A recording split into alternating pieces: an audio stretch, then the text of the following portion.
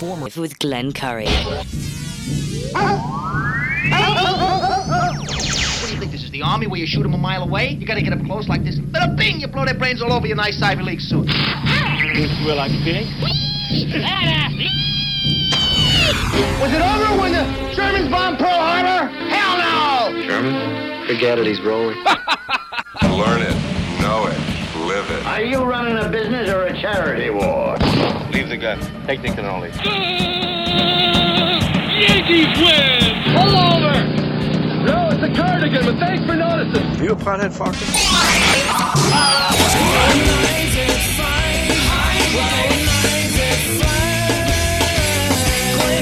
The telephones are ringing, overload mode in the 21st century. Driving home with my hand on the cell phone, pulling over, turning up and down until my fingers go live at 5. Live at 5. This is Live at 5. Live at 5. Live Live indeed. at 5. Thursday. Look out for those tornadoes. Yeah. Sound like a Mick Jagger song. Huh, never mind. Here we are. Actually, we're going to have a phone call, an important phone call, I'm assuming in the next 6-7 minutes. And no, it's not Jason Trainer. But we will be getting a phone call from Mr. Harry Wilson himself. Running for governor, of course, on the Republican side. They had the debate the other night, the first of 3. That was interesting. Saw excerpts of that again today. Getting ready to talk to Harry and how things are going before his big primary day. Just like Pete Barnett running for Jefferson County Sheriff was on the Hotline show today. He says it's just 12 days left. And he was encouraged to take the advice from the guy that ran for that office years ago. And that, of course, everyone knows, is the Duff man, long time ago. So, well, not that long, whatever. Nothing's really that long ago in the whole scheme of things, right? Back in the 90s that happened? Seems like yesterday. Sorry, trigger thing. So I could have sang the Paul McCartney version, but I did not. Anyway, yes, Harry Wilson will be calling in about 6-7 minutes. Have some good questions for him. I don't know if anyone caught the debate the other night, or the cement pond, but it was contentious at times, and you expect that. But of course, and I'll ask Mr. Wilson. Oh, Mr. Wilson, sorry. I'll ask him that. I said, were the people there at WCBS, were they just kind of like going along with the flow here? Because it's so liberal down in New York. I don't know if they were taking it seriously. That's my view on things. Let's go to the phones and see if this is Harry himself. Hi, you're on the air. Good evening, Glenn. I'm calling in for those baseball tickets tonight. You giving some away? Wow. Even cheapest. I thought it might have been Harry Wilson, but you want those baseball tickets. Oh, do I? This is the blind guy. You talked about me yesterday. I missed it on the snuff, man. So you, it's like, well, did you ever play the role of the blind guy in the Ten Commandments when he's asking his grandson what's going on when they part the Nile? Hey, that'd be a good play for me. I'm able to. That would be a great play. I always felt so bad for that old man because he had to explain. Here it is, the greatest physical feat of all time, which, by the way, never happened. But Moses apparently split the Nile so his people can get from one side or the other and evade the Roman soldiers. And in the meantime, the grandson's talking to his grandfather. Oh, grandfather, if you can only see this. And I'm thinking, oh, what a horrible time to be blind. It's terrible. There's no worse time. None. This never happened before. It never happened again. And you're blind. So now, now wait a minute. Let me ask you, sir. You're not completely blind. Is that correct? No, I'm not completely blind yet. Not yet. Well, yeah, but it's coming. Yeah. Oh, that's just awful. I feel. I mean, again, I know that's a challenge for you and whatnot, but at least you're able to get around. I know there was a gentleman that I spoke to when I was across town, like 3-4 years ago, that was a part of the Blind Association up here, and he was excited about a new device that made his life better. And then he passed on just months later. Do you know who I'm referring to, sir? Yeah. I think you're talking about maybe it's Mike. He passed. Wasn't he an ex-doctor? He might have been, but there was some like what looked to be like a telescope. Oh no! You're talking about you're talking about the guy that ran the association. Right, exactly. Yeah. Right. Yeah. No, that's a different. Yeah. different. I forgot his name. Right. It's slipping my mind right now. Well, you can't read it. No, just kidding. All right, so you want to go to the game, and I was going to play the sounder. I might have fun with the game, with the tickets rather, and give away 2 every day. So I'll tell you what. What can I write on the back of these 2 tickets when I hand them over to Sandy, so you can pick them up here? Is there a problem? Can you get here and pick them up? Yeah, I can get there and pick them up. Yeah, I went there and picked up the glove the guy gave me. Remember? Right. What did you drive? By the way, do you drive? No, Oh, okay. I don't drive. No, I mean, what are you saying? They made the rumble strips on 81 just right, for me? just for you. Just for you. Back, you know? Yeah. There's an old joke. Mike White said it. It's like someone heard that there was someone driving on the wrong side of a highway, and this woman says, "Geez, I should tell my grandfather." So she calls up her grandfather. Grandpa, there's a guy. There's a driver in the wrong direction, driving in the wrong direction. He says, there's like there's hundreds of them. That's a good one. I like that. Hey, my buddy called me from Tennessee, and now they're not doing it up here, but down in Tennessee at the Burger King down there. Yeah. You can order the 2 for $5. Right. Right. And you can order 2 tops or 2 bottoms on their burgers. Yep.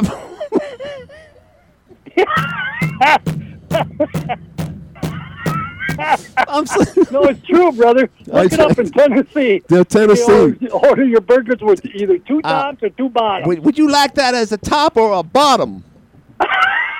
We're getting a lot of bottoms these days. Any tops? Yeah. No, I was kidding. Listen, I'm getting carried away. All right, so the freaking things away. So, you know what I mean? but that doesn't answer the question.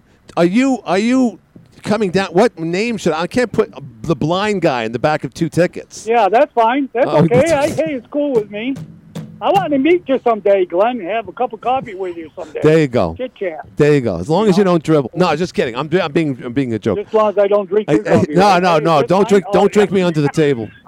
Don't get too much caffeine in you. Just start scaling the walls like Spider-Man. Push more for you too, buddy. You can't get that started. A blind man can get that damn thing going. Yeah, and my neighbor noticed. I told you the story. My neighbor noticed that we were trying to get the lawnmower started, and he says, "No, don't bother." I said, "Why?" He says, "Well, because it's probably the same bad gas you gave my mother, because I lent her my gas, and then she lent me her mower."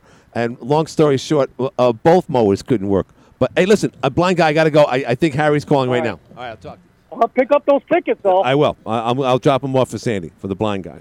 There you go. And I believe, if I'm not mistaken, is this Mr. Wilson? No, it's not. No, it's not. Nope. Somebody wants to clue you into biblical facts. Yes. Moses parted the Red Sea. Red Sea, not the Nile. They were leaving because they were fleeing the Egyptians, not the Romans. Oh, okay. I stand corrected. Well, not the Nile, not the Romans. I was in the wrong, like 1,000 years off. Wrong. You must be reading a different Bible. Yeah, exactly. I did. Thank you. Thank you very much. I stand corrected. All right, so that was from the for the Egyptians, not the Romans. I should know that. All right. Anyway, I believe, if I'm not mistaken, Mr. Harry Wilson's on the phone right now. No, it's not, Glenn. It's not, and I'm looking at I'm seeing all types of numbers on the thing here. Go ahead, Glenn. No. Go ahead. He's not calling in. Trust me. Trust me. You got a phone call the other day from SG. Yeah. What Yes, a ridiculous phone call. Yes. Accuse you of being the fault of the Buffalo shooting, which he did. I heard. I know. But listen. This might be Harry calling in right now. Call me. Go ahead, Glenn. All right, I'm sorry. I'm so sorry. No problem. I'm getting corrected, and at the same time, if I'm not mistaken, yes, this is Mr. Harry Wilson calling. How are you doing, sir? Great, Glenn. How are you? Good. Sorry to be a minute late. No, God, no. Don't worry. You're a busy man. You're less than 12 days away from the big day. How do you feel about your campaign with 12 days left before the big primary, sir? Oh, we think it's going fantastically well. We're super excited. We're just trying to close hard. We've been all over the state multiple times at this point, and really just trying to get our message out about how we're different from the other candidates. And having both my 30 years of turnaround experience, I think is desperately needed in Albany to fix this state. And also my past success in running statewide and giving us the best chance of victory. So it's going to get to as many Republican primary voters as we can for that June 28th primary. Yeah, and by the way, I saw you the debate the other night. I saw a lot of excerpts from it. For some reason or other, we couldn't get the live feed up here, at least where I was, but I did manage to see a good deal of it. And again, you tweeted just recently, the woke DAs across the United States are making constituents less safe. Fortunately, in New York, the governor, and I just learned this the other day watching Gutfeld, the governor has the authority to remove rogue DAs, which is exactly what you're going to do when you become governor, Harry. And as an outsider, and looking in, by the way, I never knew that was the case, but you could take charge and get rid of these bad DAs once you become governor on day one, sir. That's exactly right, and it's it's a big part of our 14-page Making New York Safe anti-crime plan, but it's an important part, and it's a good example of, I'd say, two things. One is too many folks in public life are not focused on what they should be focused on, which is how do we create a high-quality place to live and work here in New York State. Mm-hmm. Safe streets, low taxes, good jobs, good public schools. That's what everybody listening wants for all of their families. Right. And this kind of whole woke ideology that's obviously running afoul of that, we need to stop. And then the second part is the governor has these authorities and powers to really make a big difference, which is why I'm running, because I really want to use those powers to basically help the state. And not play the usual political games that career politicians in Albany like to play that hurt all of us at the expense of special interests. And not to mention that are the safety of New Yorkers. And unfortunately, as I was watching the other day, I learned that just this past Thursday that a relative of yours, I believe, it was that your cousin's father was murdered someplace upstate New York. So it hit you home personally because this guy apparently, whoever did this, he's caught hopefully, and they know who he is. And in fact, he was out on cashless bail, and he's a career criminal. So it hits you, where it hurts. Yeah, that was. You have a hard time talking about it, Glenn, without kind of tears. Like it was such a shocker because this is my cousin's ex-wife, who we're very close to. She's been part of the family for 25 years, and her dad was killed in his backyard. 77-year-old guy, salt to the earth, a wonderful, sweet man, Vietnam veteran. And this monster had been charged with assault. It was out on cashless bail. Yeah. Lived somewhere in the neighborhood, and we still don't know what happened. As far as I know, they never knew each other. Right. He just targeted an innocent man for no reason, and so now this wonderful person's life is been ended. The family obviously is upended. It's just a horrible, horrible tragedy. There's no there are no words that can possibly give someone comfort. At a time this was totally unnecessary and preventable, and I wasn't even. It's a very private thing, so I was just kind of taken aback when the question in the debate was, "Have you ever been touched personally by violence?" Right. It was just a few days before, so it was there, and I, talked about it, but it was, but the core problem is what I said on the debate stage is kind of in the moment. Which is too many politicians don't think about the victims. Right, exactly. I mean, every crime has a victim. Right. And we need those are the people who need to be kept safe, not the folks who committed the crime and broke the law and put innocent people at risk. I agree. I agree with you. By the way, was that characterized, in your opinion, at least at this point, as a hate crime? Was it that arbitrary, or was he robbing the place? Not that makes it any better, but what was it? No, and it's when they say it's so raw that I didn't want to ask a lot of questions. With this attorney's doing her investigation, we'll find out. Sure. But we don't think he made any efforts to go into the house. We don't know what it was. Yeah, because that's the type of shocking stuff that we're seeing watching Fox News and Tucker Carlson. He has a video of stuff that's been going on in Seattle recently of a 62-year-old nurse getting pushed down a flight of stairs for, again, no reason, and the state there is paying him while he's incarcerated. Again, that's their problem, but these are the things that you're talking about that as an outsider. Now, again, from the beginning, people say, oh, Harry Wilson, was he ever an assembly person? Was he ever a state senator? Was he ever a congressman? Did he ever run before? So you know where I'm going with this. I said, well, you're an outsider. That's great. Donald Trump, outsider, never ran for office in his life, and look what happened there, and hopefully he'll come back one day. But at the same time, people probably criticize you and say, can you handle the liberal side, one of the most liberal capitals in the country, as an outsider and as a Republican, Harry? Yes, and so, look, I think the fact that I've not been in public office and a career politician like my opponents is one of my big assets. And I don't owe anything to anybody. I can't be bought. I can't be bullied. I'm not part of the club. I'm coming in to drive major change. Sure. And that's where we're going to get that done in our first year in our turnaround plan. So in terms of kind of dealing with all the things, so you think about, like, so when I hire people for our companies, and I've hired thousands of people over the years, I always focus on what are their core skill sets to get the job done. Right. And to be a successful governor in a broken state like New York, you have to be a proven executive. You have to have the ability to fix major problems, and you have to have the proven ability to basically push back and out-negotiate, out-maneuver really tough adversaries. And I'm the only candidate in the race that's done all three throughout his entire career. Every turnaround I've had to go into, I've had people who've lost money, had a really tough time. They're mad at whoever preceded me that I came in to replace. Right. And I've had to kind of work with them to create a whole new path. And I've run large companies. We restructured General Motors, which is as big as the New York State government. Which is huge. Absolutely huge, and bureaucratic. Sure. And so that's a lot of what we do. Is I've actually done everything you need to do to be a successful governor.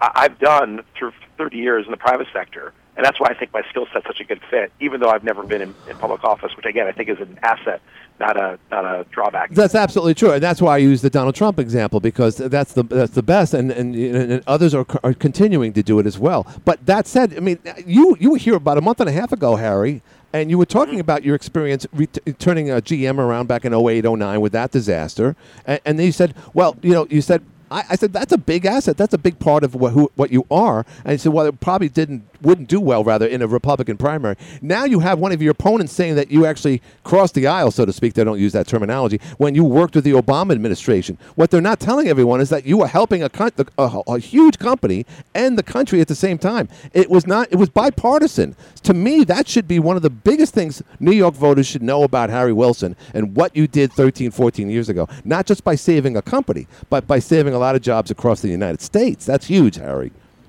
Oh, thank you. And I think, unfortunately, one of my opponents is not very honest. And two of my opponents are good guys, Rob and Andrew, and I've never criticized them, and they've never criticized me.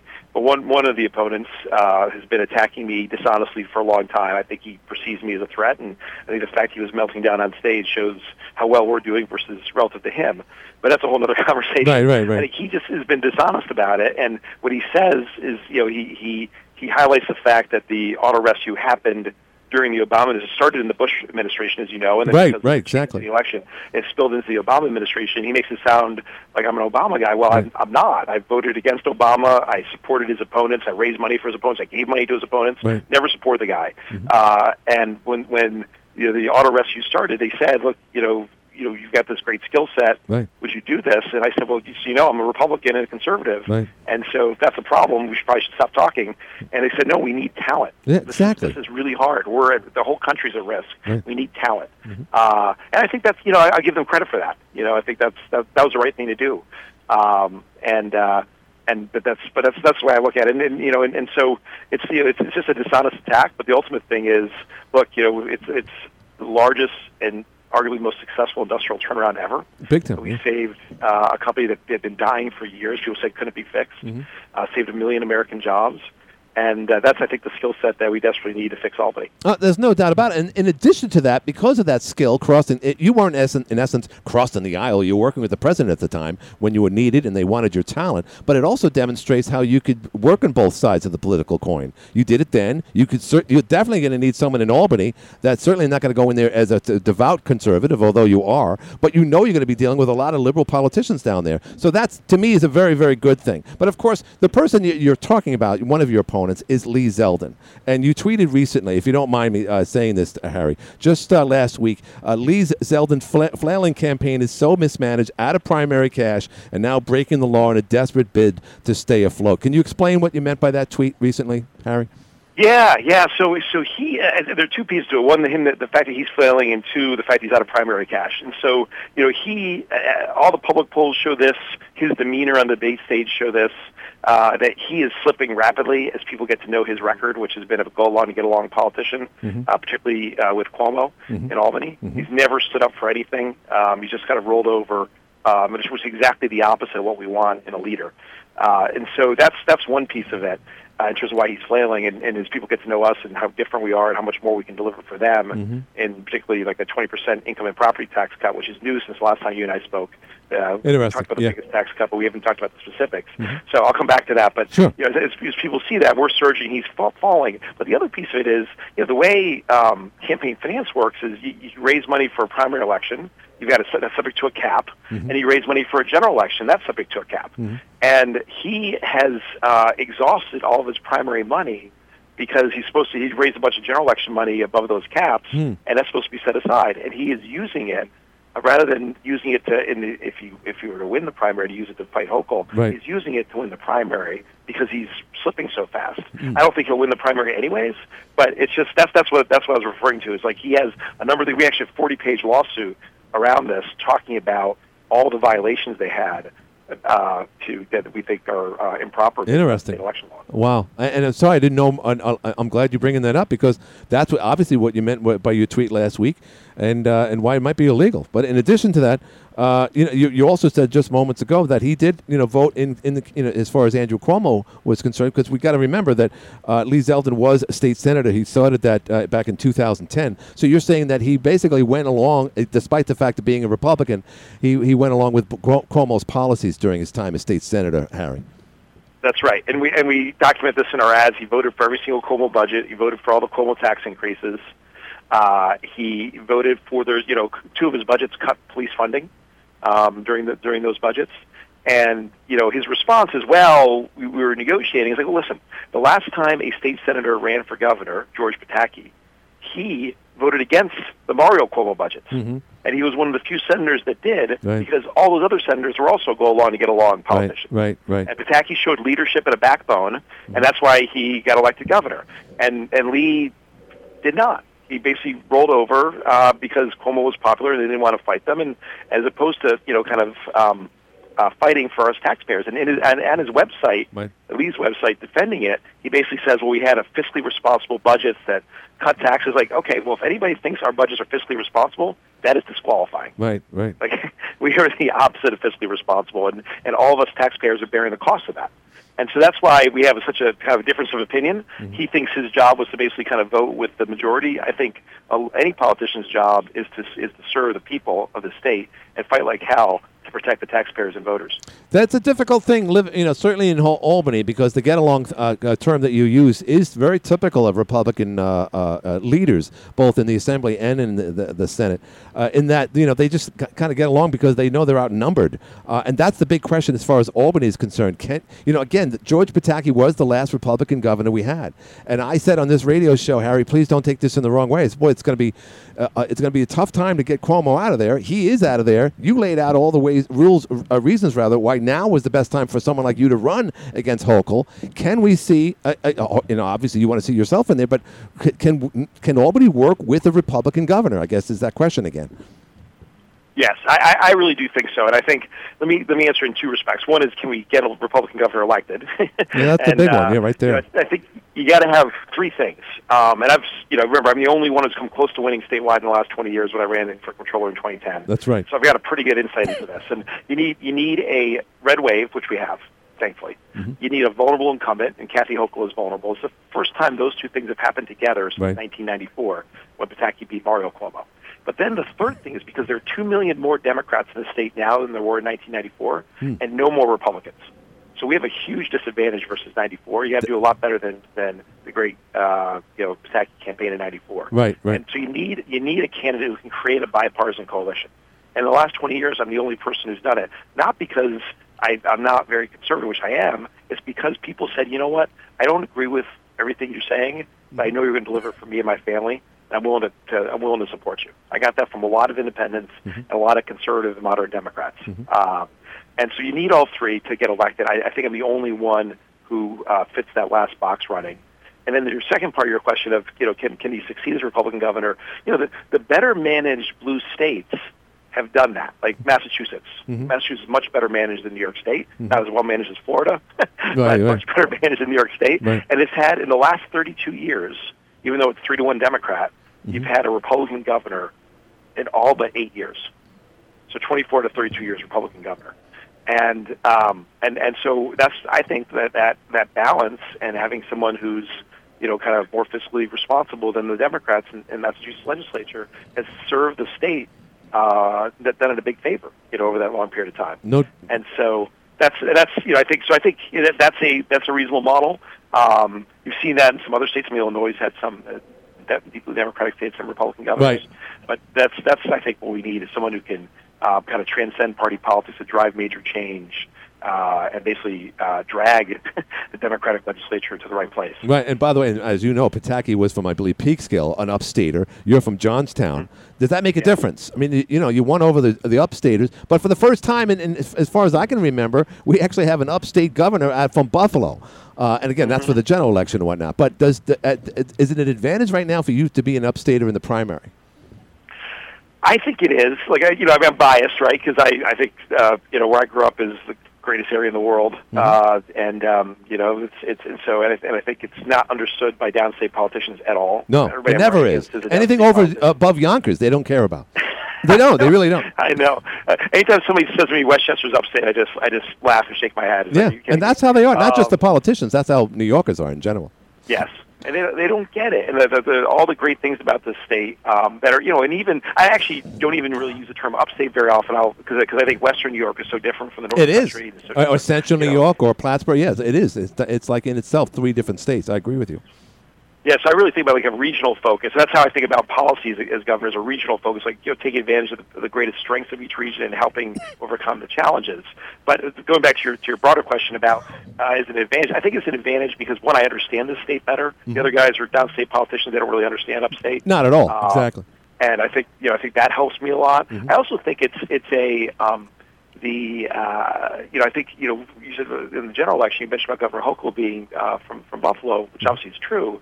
But I just think that all the energy in her party is basically in Brooklyn. Oh, without a doubt, Brooklyn, Queens, Manhattan, no doubt. And she has totally gone to that extreme to protect her base in the Democratic primary. She's always done that in her career. She's always gone to the left, and that's what we're seeing. And we're as New Yorkers, we're paying the price of that. Because she's just passing those bad policies without, really thinking about the whole state and how different the state, certain parts of the states are from others. And so I think it'll come back to help us in the general election as well, because she's forgotten her Western New York roots. She did, and just like Gillibrand boasting about how they had guns and whatnot. They were upstaters, and then once they get into the New York mix, as you know, the downstate mentality, the woke society, then they don't want anything to do with guns. Now, again, what happened in Buffalo this past week was really a horrible thing. Not 2 weeks ago, excuse me. What are your thoughts on that? I mean, to me, I'm just going to speak out and be very transparent.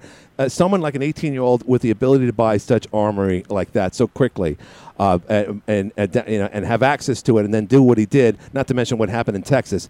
I think change should happen with gun laws, particularly when it comes to those types of guns that seem to be very popular. What are your thoughts about that, Harry? Well, so a couple things. One, obviously, it's a horrible tragedy. Yeah. And I actually went to the Tops site to pay my respects. I was there just a few days after the incident. It was just, you can't help but break down thinking about those poor families. They're just living their lives on a beautiful Saturday morning. And so it's just a horrible tragedy. But I think the question then becomes, what do we do to prevent the next one? And I've been a staunch defender of the Second Amendment my whole life. I do not believe the problem are law-abiding citizens like myself. I started shooting when I was 8. I'm a gun owner today. 99.99% of gun owners are law-abiding citizens. Right. And so I think the problem is really 3 classes of people: criminals, the mentally ill with violent tendencies, and these purveyors of hate, like this monster who drove from Conklin to Buffalo to kill people. Right. And there are ways. I think we do a terrible job addressing all 3 of those buckets. I think we do a terrible job on crime. We talked about that earlier, obviously. Yeah. I think we actually do a terrible job on mental illness. And in a time when mental illness has been spiking, in part because of the social isolation of the last couple of years, and other things, social media. Well, I think there are a lot of reasons why it's happening, but it's certainly happening, and we're actually reduced psychiatric beds, for example, by 15% in the last few years, which I think is the wrong thing to do. And then for the purveyors of hate, like this guy, there were warning signs for this guy. Big time. And no one paid attention to them. No one did anything about it. Same in Texas. There are no consequences Right. for the people who ignored it. Right. And that's where we have to target. Like the people who were in that chat room, and I think it was called Discord, wherever. I'd actually never heard of it until Right. it came out, whatever it's called. There are people in that chat room who knew what he was planning, and they should have consequences. They're not quite accomplices, but there's certainly people who knew and could have reported it and should have reported it.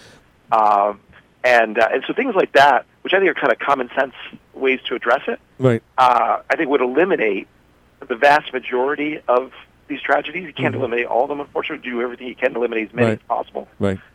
without affecting the rights of law-abiding citizens. Right, and in addition to that, now we're hearing about red flag laws. It's a slippery slope, as you know, Harry. In that, then that gives some people the right to say, hey, he said something on the air the other day. I don't like what he said. I'm going to get the FBI to knock on his door. So it could be very extreme. It could be, for the obvious, someone in a chat room saying they're going to kill people. That's a good enough reason for a red flag law. But then we start going into other areas of privacy where it seems to be the big question mark, and people don't like that either. What say you about that, sir? Yeah, I'm very concerned about the potential slippery slope. I do think the way I've proposed it is to have them with law enforcement discretion. Mm-hmm. And so Hochul has made it mandatory. So if your neighbor doesn't like you and wants to call in a made-up threat, right? The police, under her proposal, the police have to confiscate. Mm-hmm. I don't think that's right. No, it's because not. It creates all rooms for abuse. But I think having police discretion around it, so if there's a real threat like this guy was, I think that's a way of addressing it without creating a slippery slope. Mm-hmm. It's not perfect by any means, but I think if with the right training, so that look, this guy was an obvious. Anybody who went and read what he said in the chat room obviously knew that this guy was nuts, potentially right. serious risk. Yeah, and so those are the things you want to address, and not someone just saying they're upset about anything, but not threatening violence or anything like that. Which So that's I think the way you strike that balance in a way that makes sense. It's tough. There's no easy answer to it. I mean, everyone now they want double doors. They want guns be restricted. They want and you got congressional people who don't know what they're talking about at all. Semi-automatics. And by the way, just to be very transparent, I don't know anything about guns. To me, it seems crazy that they're so easily purchased and then used literally in some cases recently in the same day. So, but again, that's a long conversation, and I appreciate your candid responses on all of this. By the way, you're going through a big campaign. You got 12 days left. One thing that popped out at the very end of the debate on WCBS the other night, they just asked a very lighthearted question about what you're good at. You did mention something about blackjack. Are you really good at that? I guess. Yeah, are you like Rain Man? I wrestle with a couple things, and I think the reason blackjack specifically came to mind is somebody said something else about. Start with the word black. What was it? I can't remember. One of the other guys said something that, and I had a few different thoughts in my head. Oh, black? No. The other guy had black belt. Black belt. Right. That's right. Lee Zeldin. Black belt. Yeah, black belt. And I had a few things in my head. I've thought about black because I actually, done decently well. I think I'm pretty good at calling sports games, and nice. I think just as a sports nut, and I've spent enough time in the weight room over the years. I think I'm decent at that. But I saw when he said the black belt, it just triggered the blackjack in my mind. Yeah. Well, are you good? I mean, let me ask you: are you good at it? Are you? Yeah, I've had. I think so. Like I can count cards. Can you really? So, wow. Yeah, and so I've got a photographic memory and kind of so it ends up. Now with the automatic shufflers that they have in a lot of casinos, that's no longer relevant. But with I stay away from those tables when I do go, and I haven't gambled in probably 2 or 3 years. But it's in a non-automatic shuffler scenario, it's the card counting helps quite a bit. Isn't that something? So in other words, you become governor of New York State, and then you go to Atlantic City. They said, no, we don't want him. He's a card reader. I think once I get elected, I can't go to any casinos at all. Definitely don't do what Matteson did by having a relationship with another woman in another state. I don't know if you remember that. No, I'm definitely never going to do that. Sorry for bringing that up. So my wife and I are hitting our 25th anniversary in a couple weeks, and she's by far the greatest thing that ever happened to me. So there's awesome. no worries about that. I will miss playing blackjack. Well, there you go. Well, you should go back to it whenever you can. At least play it online. That's the best way. Listen, that's a good idea. Are you going to be up? I mean, no, it's only 12 days left. You got 2 more debates. When's the next debate?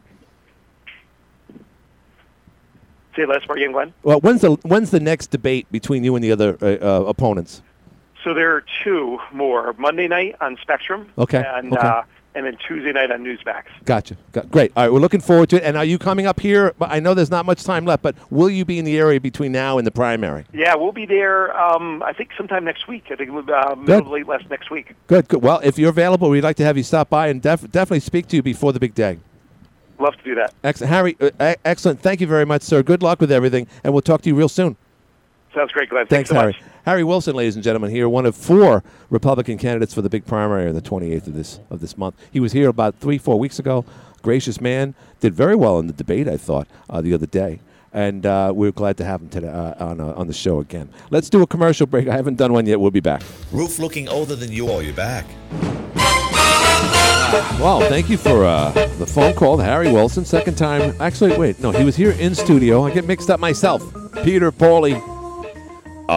Yeah, Harry Wilson, 12 days away from the big day. You know, the thing about he and Lee Zeldin, at one point he didn't really say it was Lee. I wanted to clarify that. But they were contentious between each other. And in addition to that, Astorino and Zeldin were going at it. And Zeldin just kind of like put his hands up in the air, like, you know. And of course, Andrew Giuliani was just kind of observing the whole thing. Like, you know, like that guy years ago says, why am I here? What time is it? Nah, he did well as well. Andrew did well as well. Excuse me. That's redundant, and it doesn't sound grammatically correct, but that's the best I could do right now. Because I'm trying to juggle things. I know I got another phone call coming in, and this might be Jay Matteson calling in about the Watertown Rapids. Jay, is that you? This is me, Glenn. How you doing, sir? Jay Matteson, how you doing? Are you on the field right now? Yes, I am. I'm standing just off the field. So let me ask you, first of all, is there going to be a game tonight? Yes, we've got the tarp on the diamond right now, just in case we get another shower moving through. Right. We're in basically a half-hour delay. Okay. Just to give everything a chance to move through, and then we'll pull the tarp and get a game in. Gotcha. So tonight's there's a game, and then Saturday there's a big game. That's what we really want to talk about. And then on Sunday you have a doubleheader. But Saturday is Ag Night, and appropriate, of course, because your title. Give us your title and what you do at Cornell, Jay. Sure, yeah.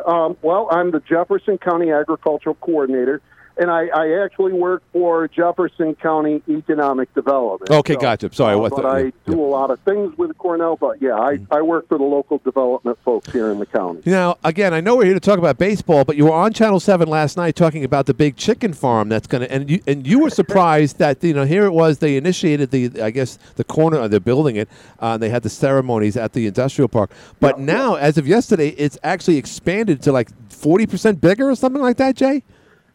Yeah, actually, they doubled. They were talking about what was it, 400,000 chicks a week that they were going to produce. Wow. But that was their phase 1 plans. Then phase 2 was to go to 800,000. Wow. Well, because of the way costs have gone up because of inflation and all that stuff, they've decided to go right to phase 2, 800,000 chicks a week. Wow. It makes a lot more sense for them to do that, and just it gives them better efficiencies of scale. So, yeah, big surprise, and it means more revenue coming through that company into the county. And more jobs. Yeah, no, it's great for all of us here because, they'll be pumping more money through their business. And that, in the end has a benefit to all of us here in Jefferson County. So it's pretty exciting. It was great news. So what does that mean? Like, all these chickens are going to be born and raised here, and then they're going to be shipped off to college to Purdue or somewhere where they'll be slaughtered? What does this mean? No, actually, what happens is they've got laying operations where there's actual chickens. They're down in Georgia, Arkansas, Florida, all over those places. Right. They lay the eggs down there. Then they load them right onto a tractor trailer, a refrigerated tractor trailer, right. And they can transport those chicks as long as they're here within 3 days. Wow. Those eggs remain viable. This facility we're building here in Jefferson County is actually, if you can imagine, it simulates the butt end of a hen chicken. Wow. As she would sit on that egg, it provides warmth and humidity. It rotates it every once in a while. Yeah. Well, this hatchery that they're building here, it does the same thing, but without the hen chicken in it. Wow. So then robotic the chickens. eggs come in. They go into these incubator rooms. They're in there for 18 days. Huh. Then a computer will check the egg to make sure that it's a viable chick. Right. And then after that, it goes into a hatching room for 3 days. Wow. So 21 days it's in that building. Yeah. And when then the chicks hatch, right. they're immediately loaded onto tractor trailers. Right. And they're transported to farms all over the Northeast and into Canada, where they're raised up as, the rotisserie chickens you get at the store. Yeah. Those are broiler chickens, Right. and that's what these chicks eventually become. No, so they're Canadian chicks. I didn't know that. All those rotisserie chicks. Hey, look at the look at the roadie. Sorry. That's bad. Hey? Yeah. Well, we're selling all these chicks to the socialists up there. What's going on here? Come on, Jay. We can do better than that. Mr. Hey, as long as they're willing to pay for No, I know. we'll send the chicks up there. We don't care. No. Get them up there. Well, this is just one example of how the agricultural business is now being very, very high tech. Listen, what you just said, that's not your traditional farming, but they doubled its size. And now on Saturday, it's going to be Ag Night at the Rapids Watertown game at the Toyota Field at the fairgrounds at Alex Duffy. And what's interesting is that we're calling it Ag Night, but it starts at 4 o'clock. You got some big obstacle course for the kids before the game, Jay. Like 2.5 hours before the game, they can have fun before the game even starts. Yeah. We want all the kids to come out. We've got the NFL Players Association and the American Dairy Association Northeast. They team up to create this program. They do this a lot at schools and stuff. I think we may very well be the first ballpark to ever do this, where we bring in that Fuel Up to Play 60 program. Right. And they're bringing in, it's going to be a big inflatable obstacle course.